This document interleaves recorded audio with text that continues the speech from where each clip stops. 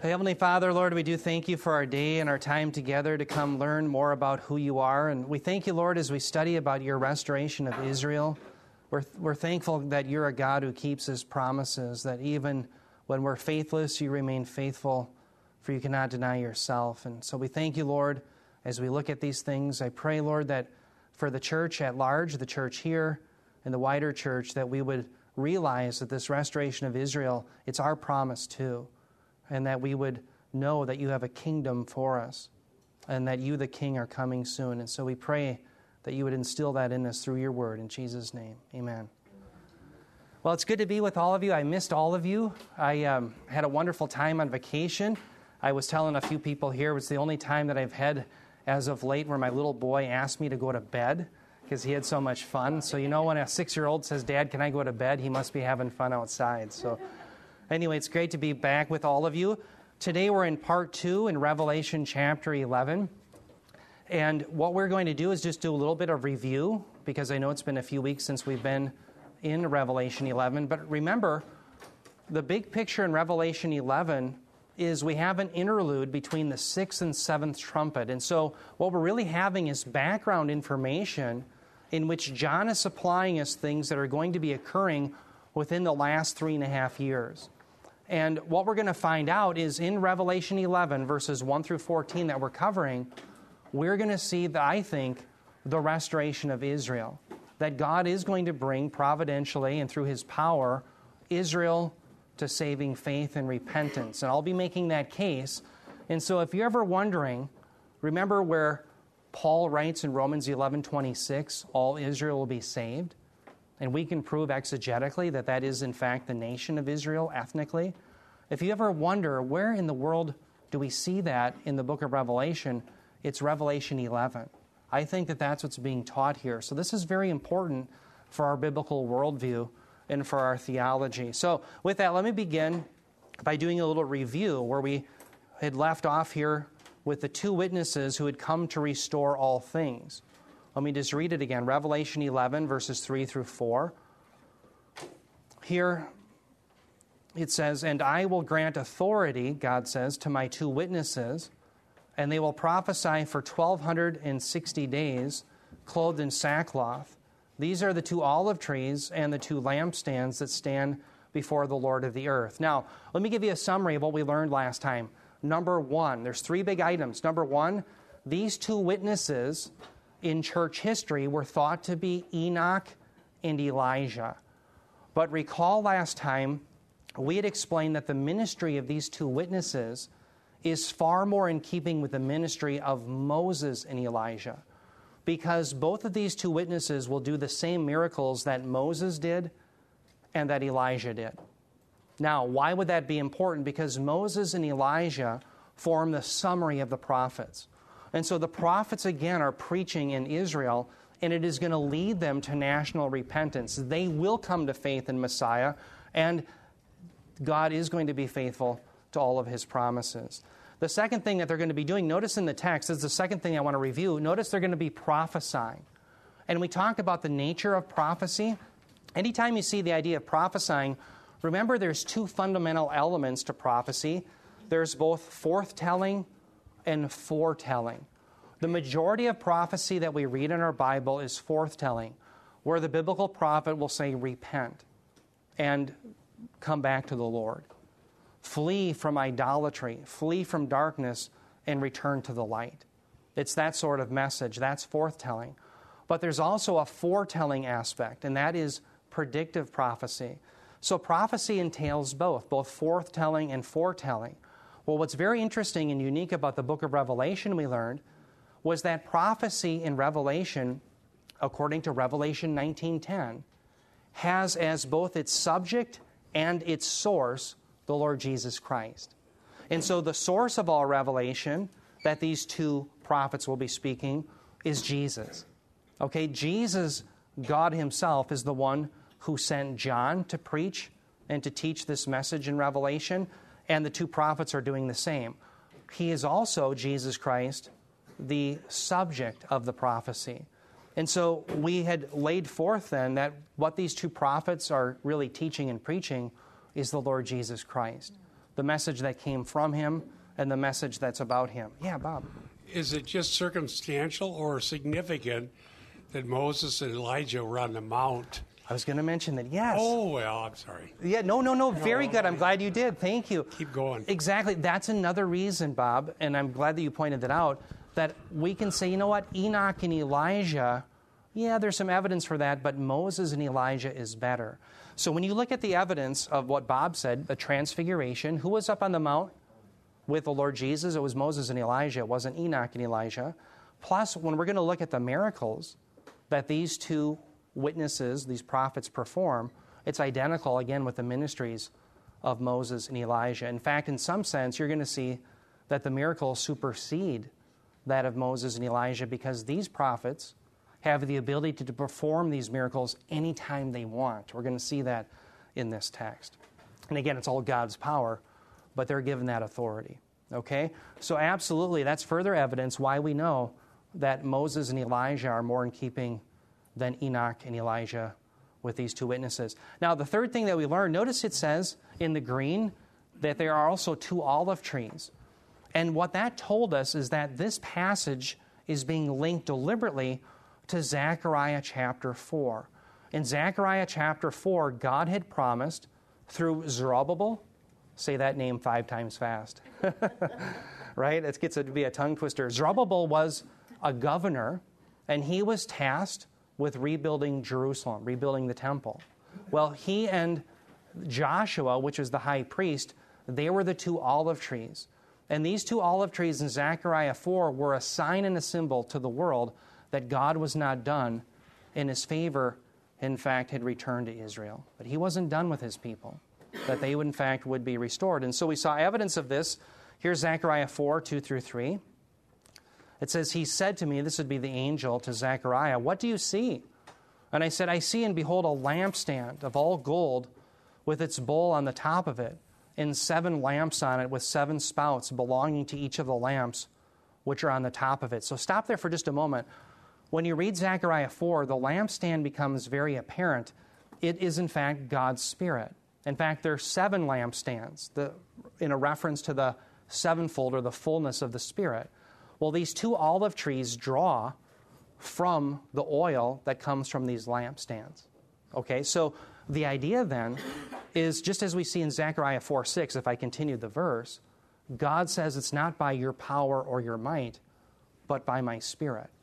So how is Zerubbabel and Joshua going to bring forth the temple and restore Jerusalem? It's not by their power.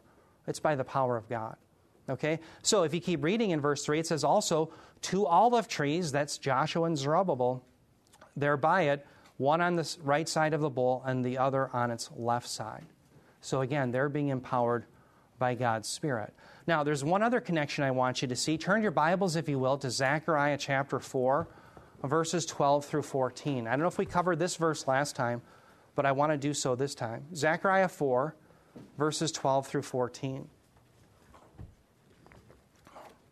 There's so much in Zechariah 4, I wish we could read the whole section in Zechariah, the first 4 chapters. But notice in Zechariah 4, 12 through 14, Zechariah here again is speaking with his angel. He says, and I answered the second time and said to him, what are the 2 olive branches which are beside the 2 golden pipes, which empty the golden oil, that's again a symbol of the Spirit, from themselves? So he answered me, saying, do you not know what these are? And I said, no, my Lord. Verse 14, Zechariah 4. Then he said, these are the 2 anointed ones who are standing by the Lord of the whole earth. Now, if you're standing by the Lord of the whole earth, it means you have his favor. And it means you're being empowered by him. And so these 2 are going to bring about what God had said, that is the restoration of Jerusalem. Well, now, notice you have the identical phrase. Notice at the end of verse 14, Zechariah 4, there are the 2 anointed ones who are standing by the Lord of the whole earth. Notice you have the same phrase. So how much more clearly can John make it that he's alluding to Zechariah 4?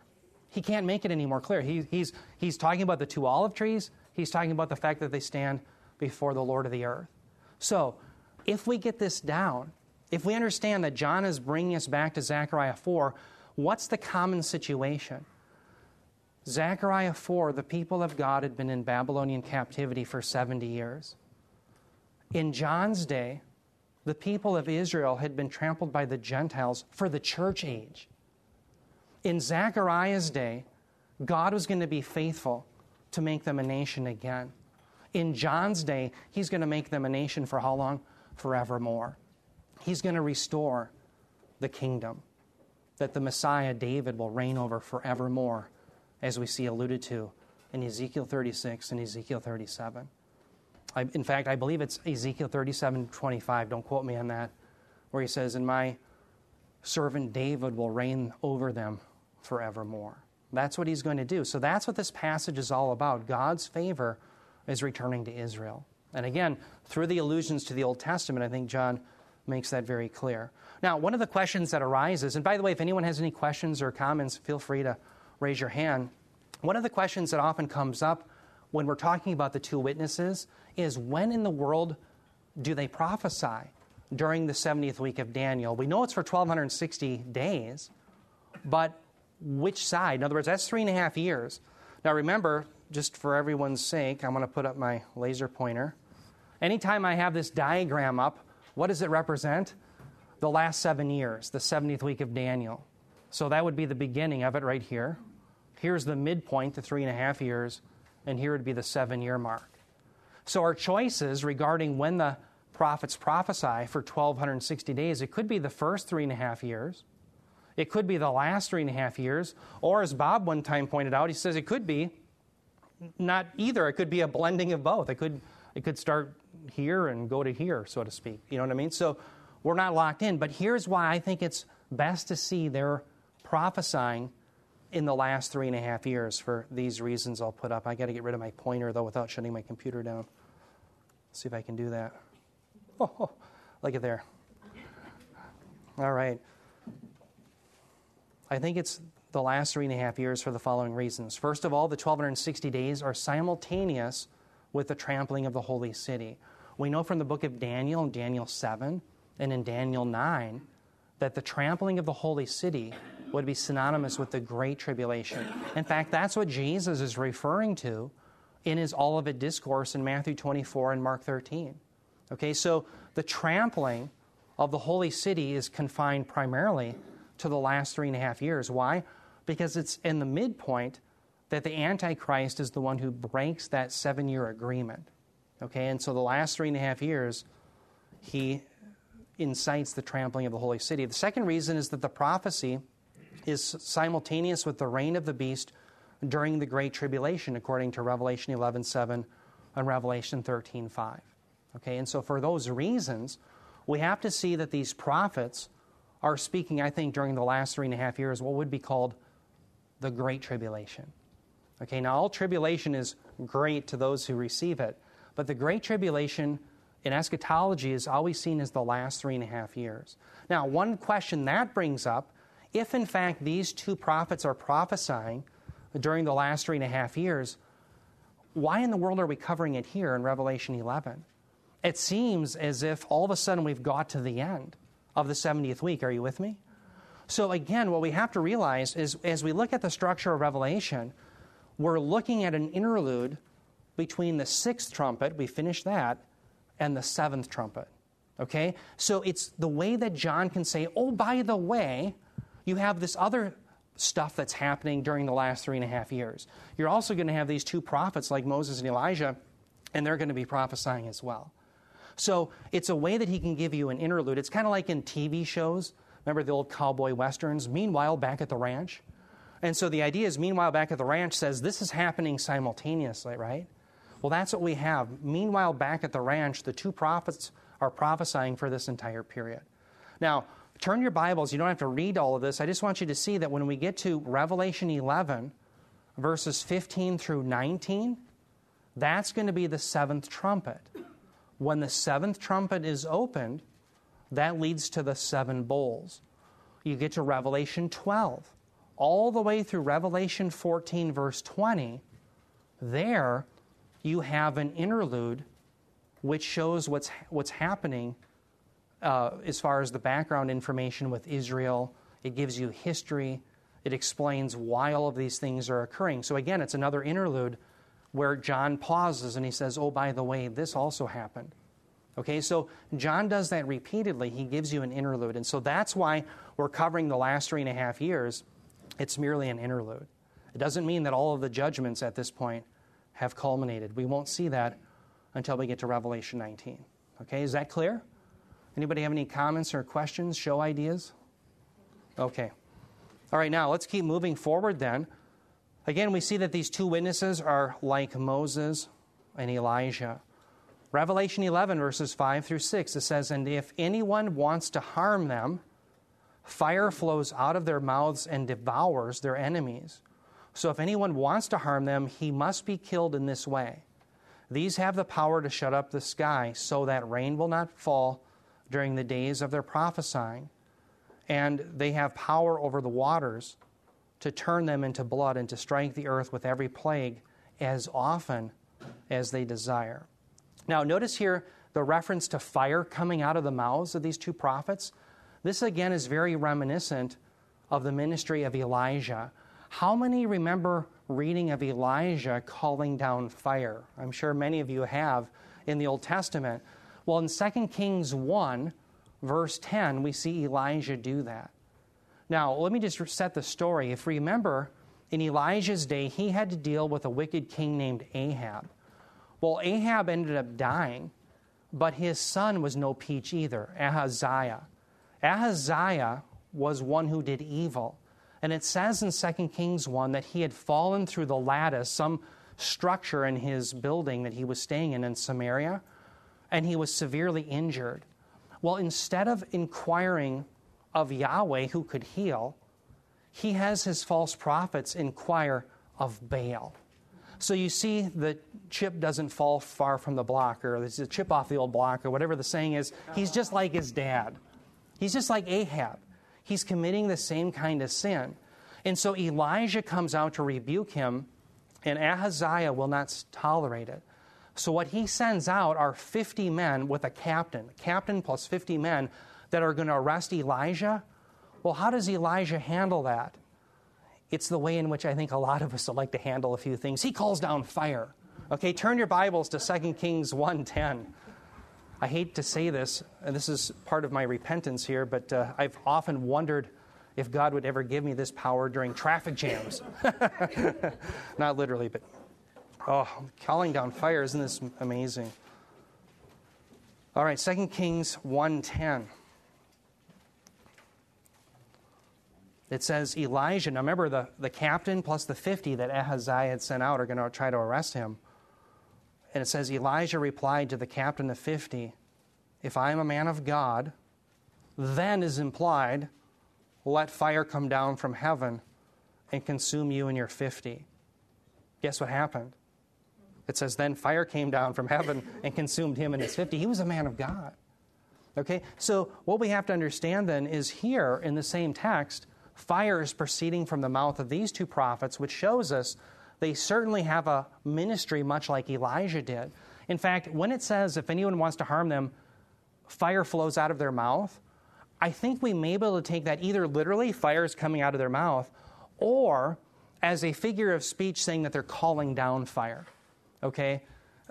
It would be like, if someone were to say venom comes out of his lips, do we think that literal venom is coming out of their lips? No, but it means something. They're saying poisonous things. Well, here it may be a saying in which they have the power to literally call down fire, just like Elijah did. That may be the best way of understanding this text. So it's either literal, that fire is proceeding right out of their mouth, or they're calling down fire like Elijah did. But that's how they kill their enemies. Now, very interesting as well, notice the underlined portion. For those who try to harm these prophets, anyone who does that, it says he must be killed in this way. Must is D-E-I. Bob and I have talked many times about this, but we'll keep doing it every time we see it, day. And day has to do with what? Yes, exactly, the divine necessity. It is the divine necessity that the enemies of these two prophets must be killed in this way. Now, why is that important? Because you're going to see later as we proceed through this text that the Antichrist is given authority to kill the two prophets. So no other person can harm the two prophets. In fact, it's the divine necessity that all who try are put to death. But we have to infer then that it's also the divine necessity for God's providential will and His decretive will that, in fact, the Antichrist is able to overcome the two prophets. So it shows you that God has complete sovereign control over all that is happening here. Okay, we have to remember that no matter what happens in the events that we see in the Bible, the Revelation, or in our lives, God is in control. Okay? Now, it's easy to see God in control when the enemies of God are wiped out by fire. But it's going to be hard to see God in control when the Antichrist gets his way. Are you with me? But we have to believe both.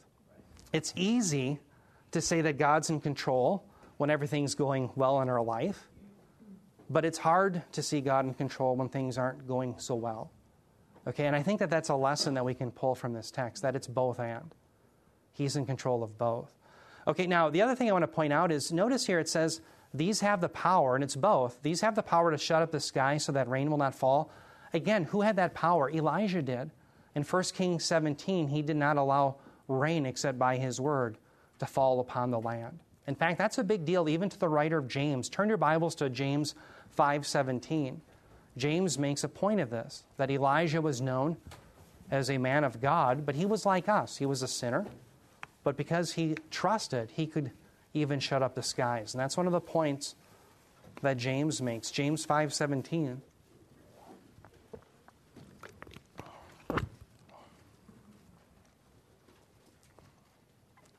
James 5:17, Elijah, he says, was a man with a nature like ours, and he prayed earnestly that it would not rain.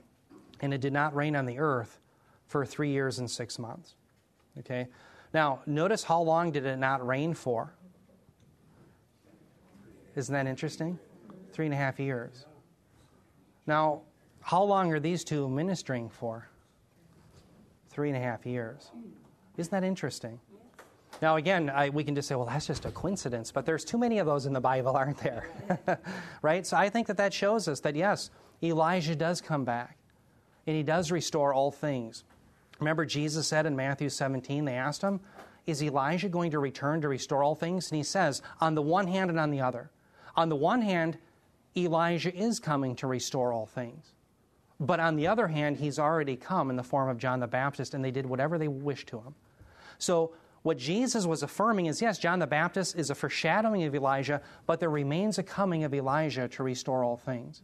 And if you recall last time, we talked about the restoration of all things comes from Malachi 4, 5 through 6, where one day God promised through the ministry of Elijah, He would return the hearts, literally restore the hearts of the children to the fathers. And we thought, well, that's a curious statement. Does that mean there's no longer going to be any fighting between, children and their families, their parents, etc., their father? No.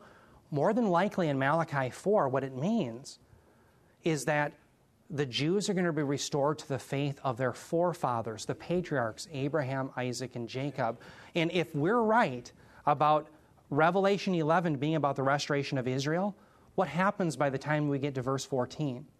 You have the repentance of Israel, they come to faith in Jesus, and they have the faith of Abraham, Isaac, and Jacob. Elijah does restore all things.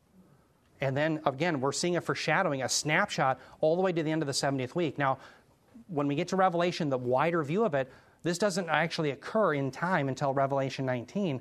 But sure enough, Jesus does return, and He sets up His kingdom. And all of Israel will be saved. Okay, so that's part of Elijah's ministry here. Now, notice also in red on the screen here, it says they also have the power over the waters to turn them into blood and strike the earth with every plague. Now, who had that power? Moses in Exodus chapter 7. So again, Moses and Elijah are the two prophets that these two are in keeping with. Okay? Now, I already talked about the restoring all things. I have that in my notes, but I think we covered that last time. Is anybody confused about that, restoration of all things? Let me just read the text real quick. I'll just read the citations here. Malachi 4, 5 through 6, Matthew 17, 10 through 13, and Acts 3, 19 through 21. We'll get those on tape. If anyone wants those again, see me afterwards. But those are texts that have to do with the restoration of all things. And I think, again, that's what these two witnesses are doing. Now, here comes the bad news. We just saw good news in the sense that God's people, the two prophets, are able to overcome their enemies. But here the beast is going to murder the two witnesses. Revelation 11, 7 through 9. It says, when they have finished their testimony, and I think that would be at the end of the 3.5 years, the beast that comes up out of the abyss will make war with them and overcome them and kill them. And their dead bodies will lie in the street of the great city, which mystically is called Sodom and Egypt, where also their Lord was crucified. Those from the peoples and tribes and tongues and nations will look at their dead bodies for 3.5 days and will not permit their dead bodies to be laid in a tomb.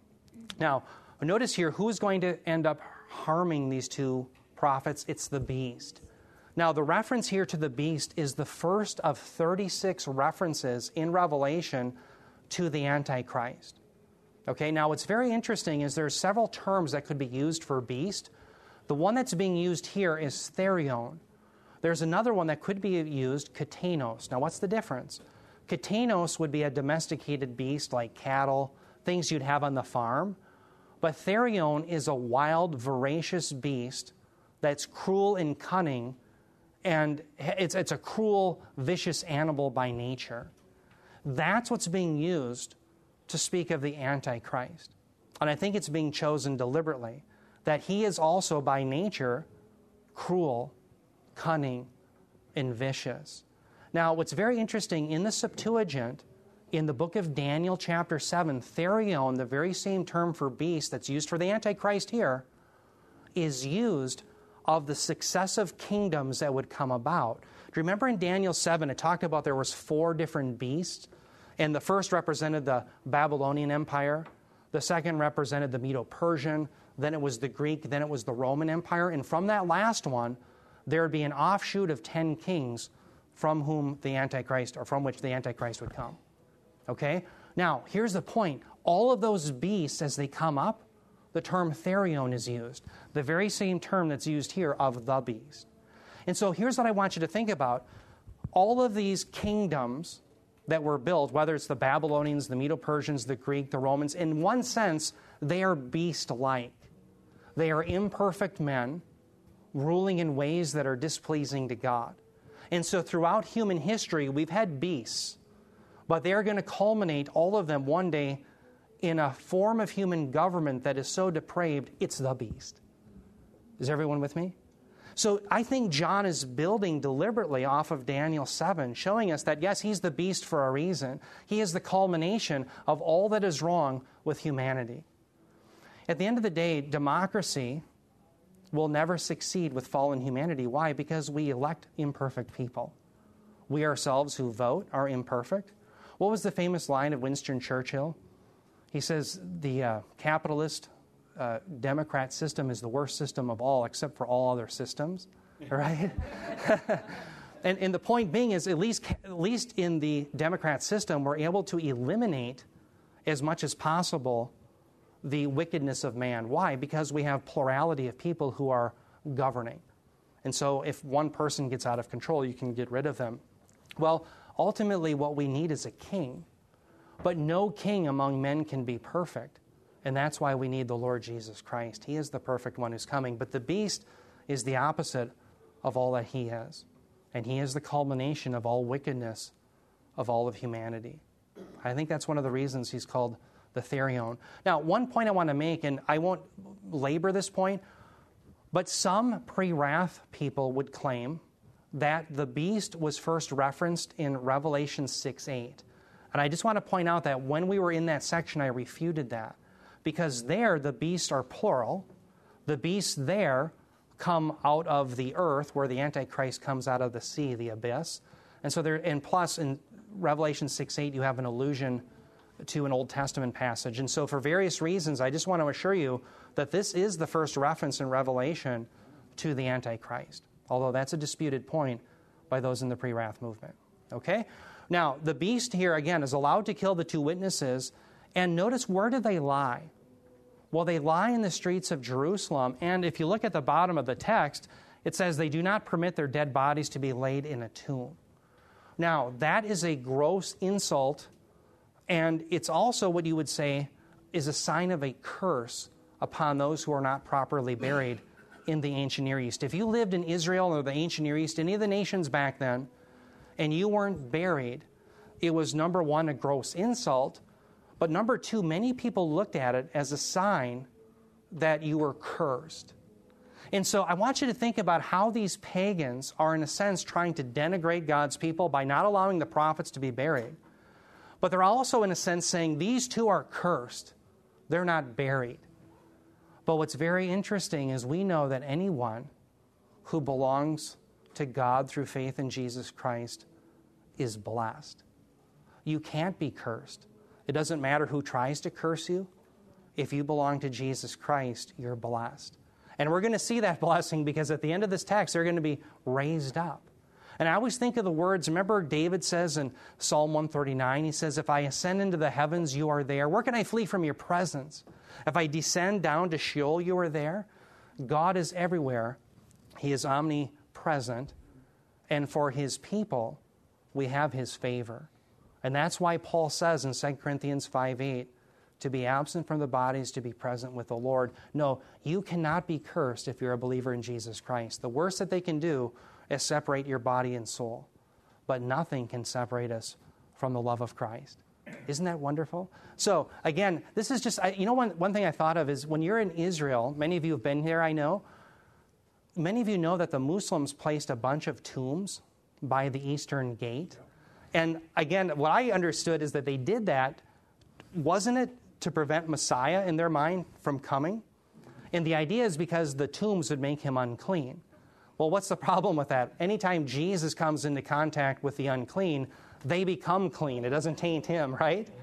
And I thought of the same way. The pagans are always trying to curse the people of God, trying to curse God, but they don't have the power to do so. And I think that that's one of the things that we have to learn here from this text. Now, one other point in hermeneutics, in our art and science of biblical interpretation, notice he says their dead bodies will lie in the street of the great city, which is mystically called Sodom in Egypt. Here is a tip-off that the biblical author is not speaking literally. He wants you to know that this is mystically, literally, spiritually, a metaphor. So Sodom and Egypt are representing some different city. So what is the city? Well, it's Jerusalem. Why? Because it's where the Lord was crucified. So John makes it very clear what city this is because we know where the Lord was crucified. But he's using the reference Sodom and Egypt for a reason. The reason being, I think, is because Sodom and Egypt had in common their hatred for God, the hatred for his rule, and oftentimes the hatred for God's people. And I want you to think about for just a moment, that's being referred to, or Israel and Jerusalem is being referred to Sodom and Egypt. So without Jesus Christ, right now Israel is no better than Sodom and Egypt, the enemies of God. But you're going to see just at the end of these passages that I think they do come to repent. Okay? But that's how bad off. It's not that the Jews in Israel right now are a little bit closer to God than all the other pagan nations. They're not. They have the divine election placed upon them in God's favor, and they will be restored. But it's not that any individual Israelite can claim that they're any closer to God than any other pagan. In fact, he regards them without Jesus Christ as Sodom and Egypt, the very enemies of God. All right, so to men like John Hagee, who claim that you can be saved without Jesus Christ just by being a Jew, I would say repent. That's a false gospel. The only people who enter into the kingdom that's going to be coming to Israel are those who believe in Jesus Christ, whether Jew or Gentile. And that's one of the things that we've been learning in our study in Romans. Okay, now, one thing I want to point out here as we move on is that when God raises the two witnesses from the dead, I want you to think about how the world sees this. The world is going to see this. The people are going to see this and do that. Most of them repent? No. The idea is the majority of the world doesn't. Think about that for a moment. You're on CNN. You're clicking through the channels, and there's the dead prophets again. Oh, wait, they're rising up. Huh, oh, well, let's go on to see what's on Oprah or whatever. Can you imagine what that's going to be like? This is shocking. God is going to raise them up, and yet the majority of the world will still have hardened hearts, and he'll bring judgment upon them. So just think about what this must be like in the 70th week of Daniel. Revelation 11, 10 through 12, it says, "And those who dwell on the earth will rejoice over them and celebrate. And they will send gifts to one another, because these two prophets tormented those who dwell on the earth. But after the 3.5 days, the breath of life from God came into them, and they stood on their feet, and great fear fell upon those who were watching them. And they heard a loud voice from heaven saying to them, 'Come up here.'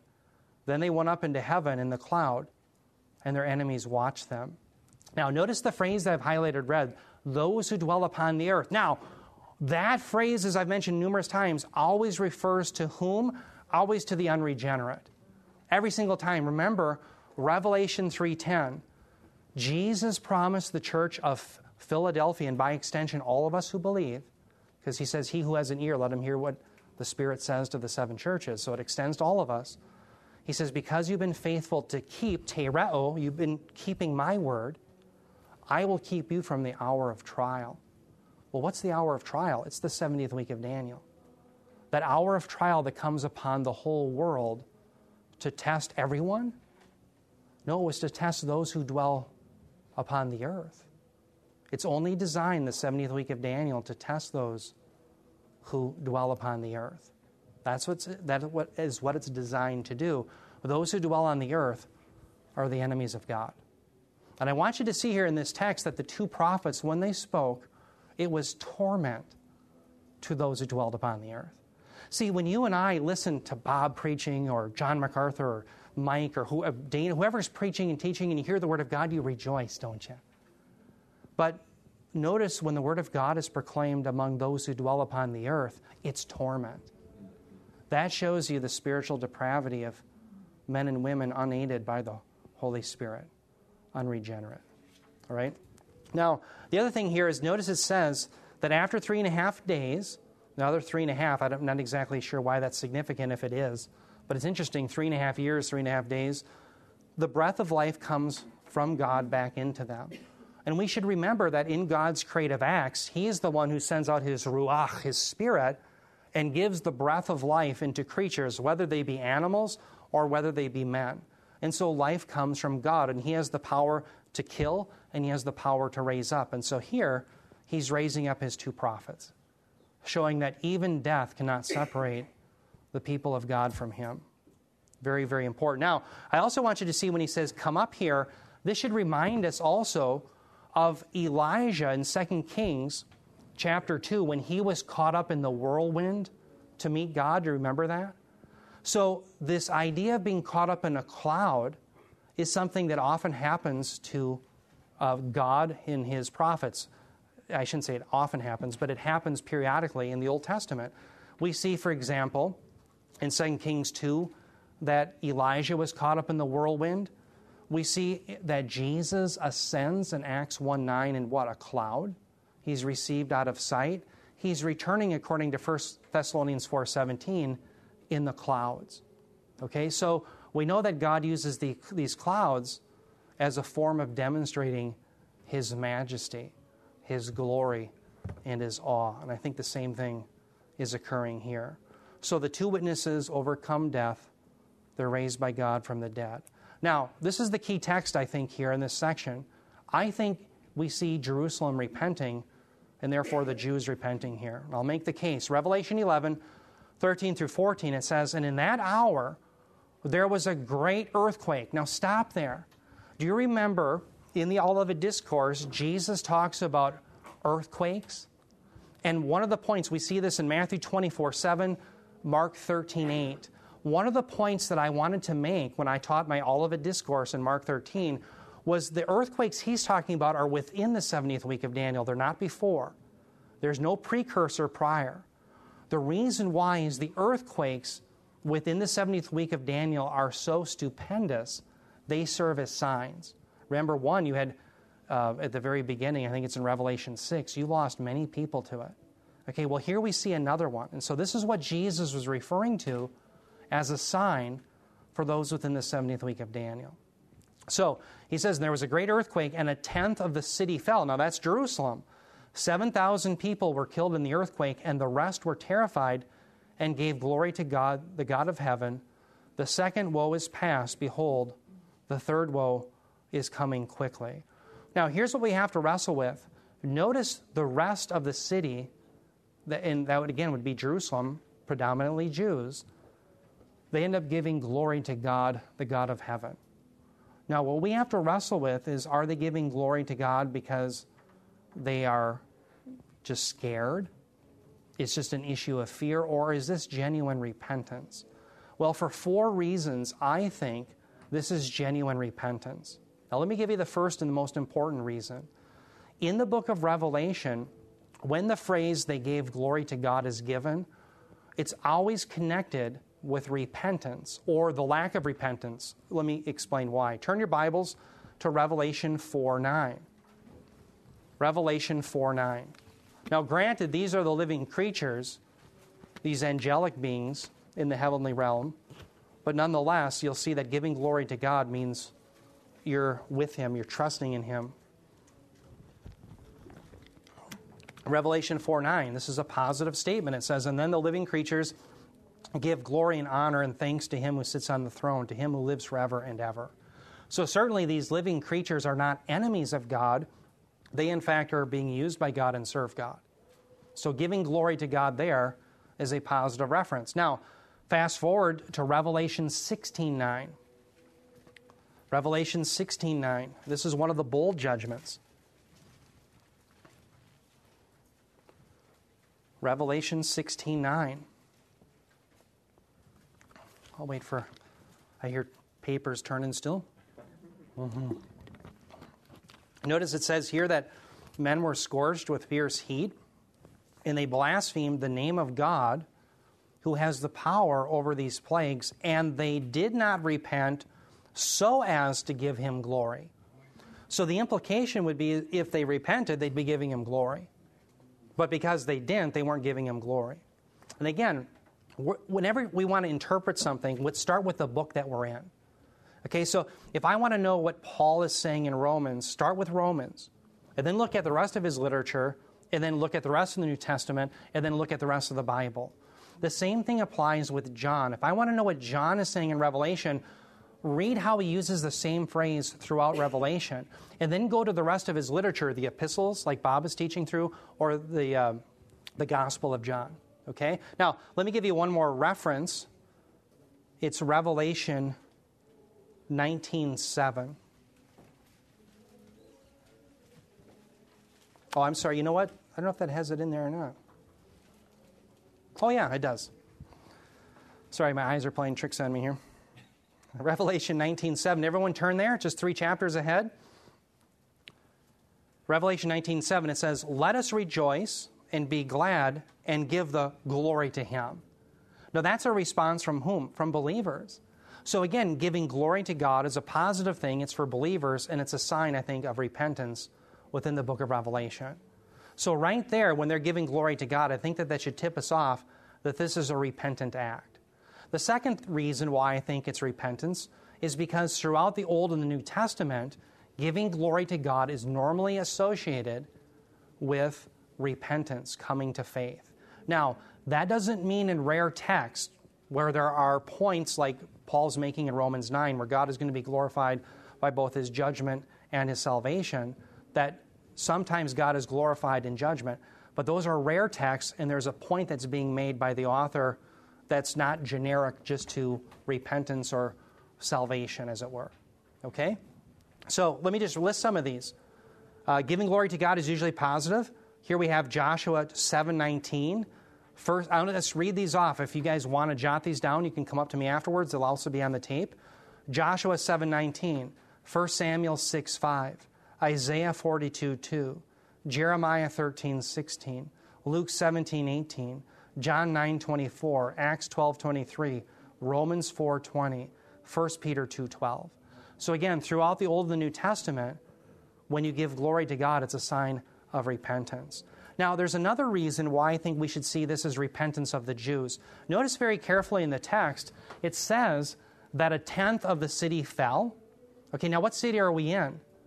Jerusalem, right? Well, so right there, 1/10 of the city fell, That's Jerusalem. But then in the bold it says, and the rest were terrified and gave glory. The rest would be the inhabitants of Jerusalem. So this isn't the whole world, it's Jerusalem. And it seems then that Jerusalem is coming to saving faith. That's how I would understand it. The final reason why I think this is genuine repentance is notice that they gave glory to the God of heaven. The God of heaven, as it's used all the way through the Old and the New Testament, is always a phrase that distinguishes Yahweh, or Jesus Christ, the true God, from the heathen gods, the pagan gods. And let me just give you one example of many. Ezra 1:2. Listen to what Cyrus. Remember, Cyrus was a form of an anointed one that God used for the sake of his people. Ezra 1:2, it says, thus says Cyrus, king of Persia, the Lord, the God of heaven, has given me all the kingdoms of the earth, and he has appointed me to build him a house in Jerusalem, which is in Judah. Notice he calls him the God of heaven. And the God of heaven then distinguishes Yahweh from, all the other pagan gods. Okay, so here, dear ones, I think clearly we have evidence. Jerusalem is coming to faith. Jerusalem is a metonymy, a stand-in for all of Israel. Just as, let's say, the Russians were dealing with America and the president, and some Russian general comes in and says, what's Washington doing today? They're talking about Washington, D.C., but it stands for the whole country, right? It's a metonymy. In the same way, Jerusalem stands not just for Jerusalem, but the whole nation of Israel. Brothers and sisters, when Paul said in Romans 11:26, one day all Israel, or he says, in this manner all Israel will be saved, I often wondered, where else do we see this concept of Israel coming to faith?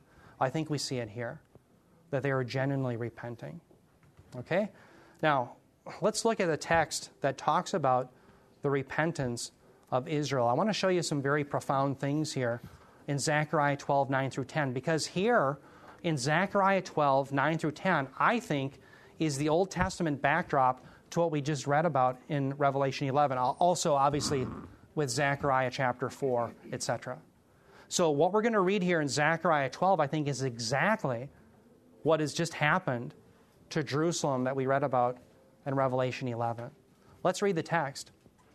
First of all, notice in Zechariah 12:9 it says, and in that day I will set about to destroy all the nations that come against Jerusalem. Stop there.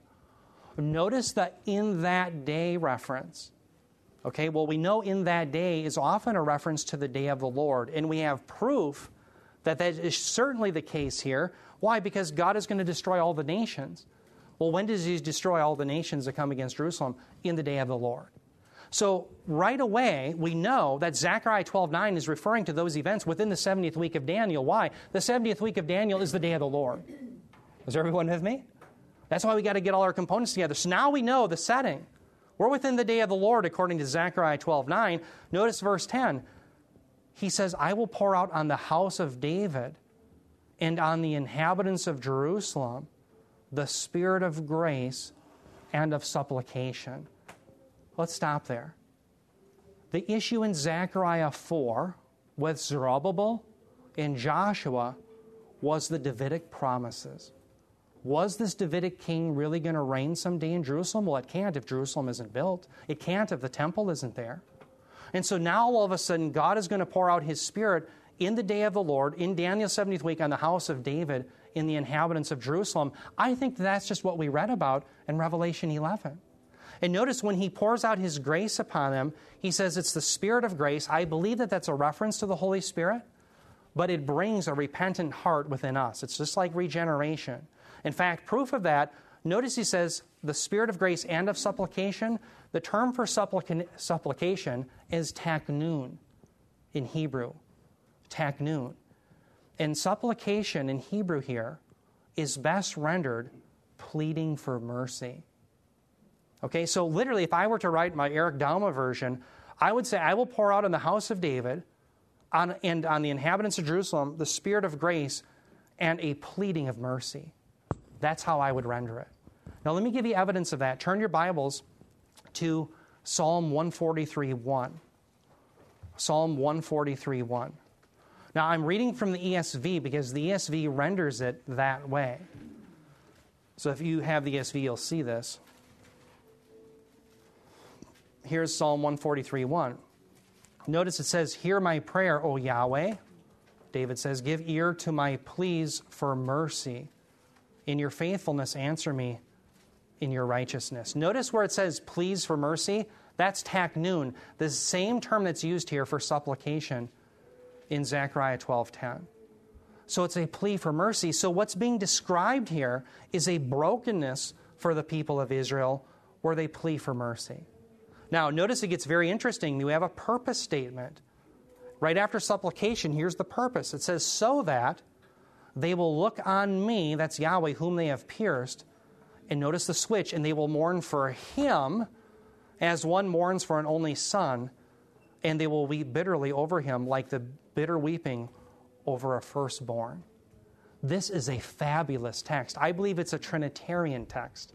Now, one interesting thing, we don't have time to get into it all, but one very interesting thing is notice it says that they'll look on me whom they've pierced. That's the piercing of God.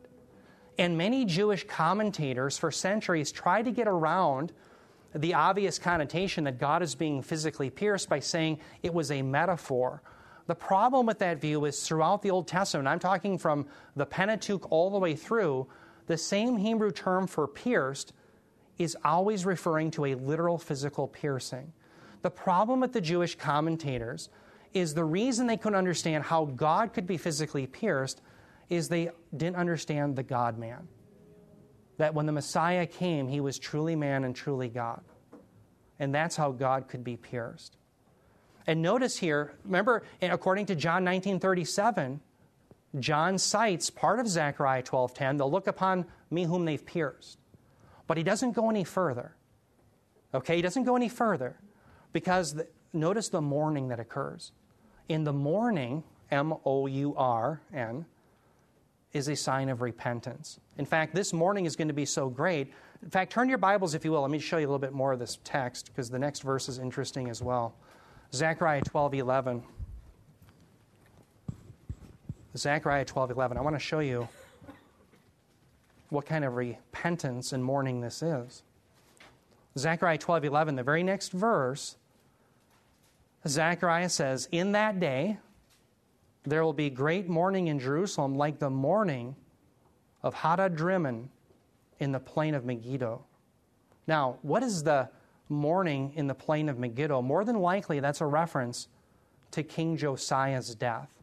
In 2 Chronicles 35, recall that Josiah, I believe he went out to battle against Necho, the Egyptian pharaoh or Egyptian king, and he died.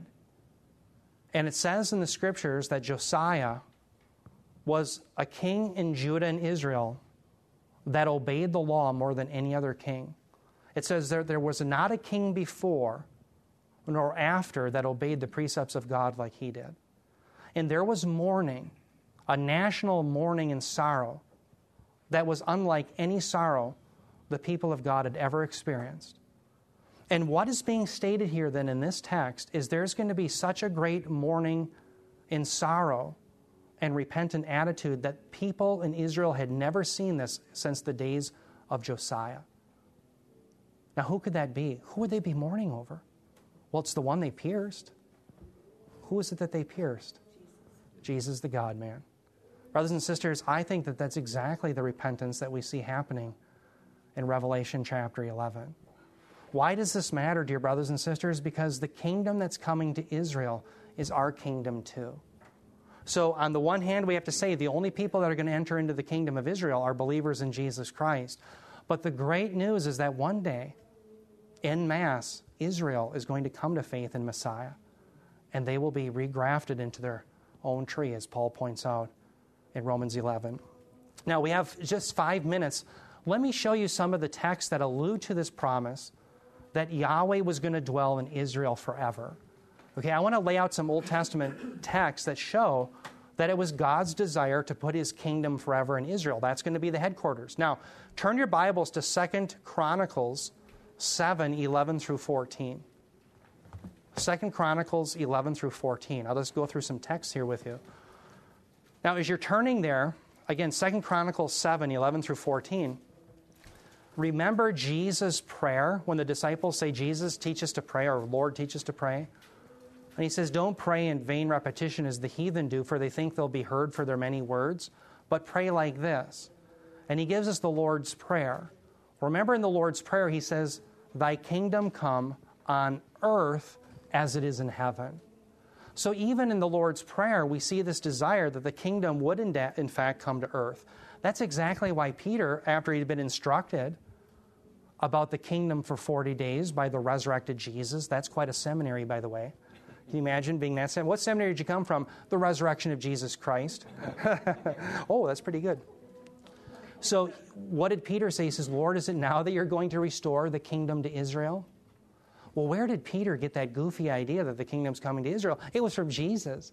And Jesus doesn't say, where'd you get that knuckleheaded idea? He says it's not for you to know the timing, but you're going to be my witness in Jerusalem, Judea, Samaria, and to the ends of the earth. So the kingdom's coming to Israel. Notice here, one of the reasons why. Here's Solomon, a son of David, the seed, a foreshadowing of the Messiah. He's imperfect, but he's a foreshadowing. 2 Chronicles 7:11 through 14, it says, Thus Solomon finished the house of Yahweh in the king's palace and successfully completed all that he had planned on doing in the house of Yahweh and in his palace. Then the Lord appeared to Solomon at night and said to him, I have heard your prayer and have chosen this place for myself as the house of sacrifice. If I shut up the heavens so that there is no rain, or if I command the locusts to devour the land, or if I send pestilence among my people, and my people who are called by my name humble themselves and pray and seek my face and turn from their wicked ways, then I will hear from heaven, will forgive their sin and heal their land. Now stop there for just a moment.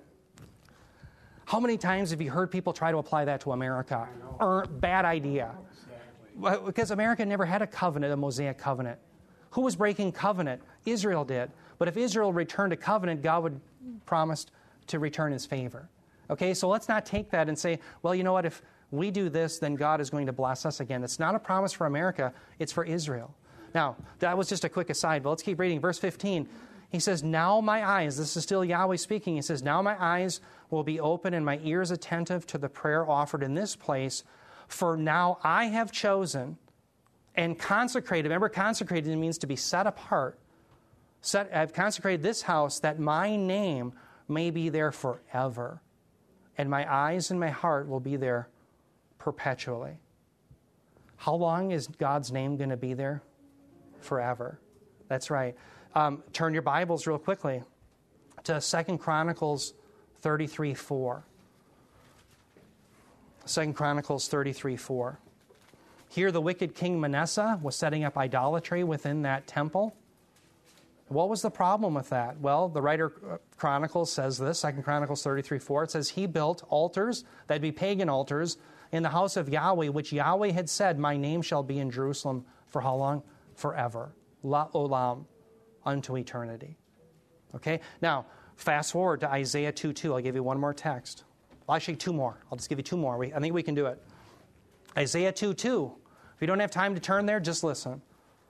It says, now it will come about in the last days. What days are we talking about in the book of Revelation? The last days. The mountain of the house of Yahweh, that's Zion, that's Jerusalem, it will be established as the chief of the mountains and will be raised above the hills, and all the nations will stream to it. Has that ever occurred? No. But did God promise that it would? Yes. Is God faithful to his promises? Yes. He's the promise keeper. And so that's why Revelation 11 should be so exciting. See, we can yawn and say, well, there's nothing really for me what to do. No, we shouldn't yawn, because these promises are our promises too. All right? Turn one more time, if you get a chance, Isaiah 27:13. Isaiah 27:13, I'll leave you with this. Just showing you promises in the Old Testament. It says, it will come about in that day, there's the day of the Lord, that a great trumpet will be blown. Stop there. Great trumpet. The only other time in the Bible that that's used is in the Olivet Discourse.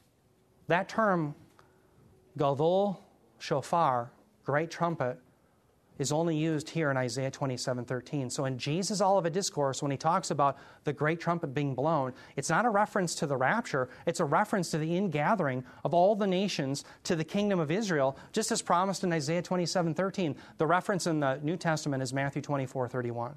So it will come about in the last day that a great trumpet will be blown, and those who are perishing in the land of Assyria, those are enemies.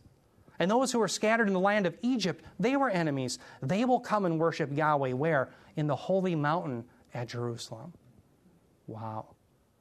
The rebuilding of the kingdom of David is a great promise that you and I should be zealous for. Why? Because it's our kingdom too. We're not going to be just floating around on some cloud strumming a harp. That sounds boring. No, we're going to be serving our great God and King. We have a headquarters for the kingdom. It's going to be Jerusalem, but His reign will extend over the whole earth and, in fact, over the whole universe. But the headquarters isn't Minneapolis. The headquarters is Jerusalem, just as God had promised. Let's bow our heads in prayer. Thank you, Lord. Heavenly Father, we just thank you so much for being a God who keeps His promises. And we thank you, Lord, that we can trust that one day your King and the kingdom is coming. So as we look at the fallen world and leadership that's gone astray and is so damaging to so many, help us to focus our eyes on the King of Kings, the one who will turn all swords into plowshares and beat the spears into pruning hooks, the one who's the true Prince of Peace, who will teach the nations peace and who will reign in justice and righteousness. Help us to turn our eyes on His rule, His kingdom, and His reign. We pray this in Jesus' name. Amen.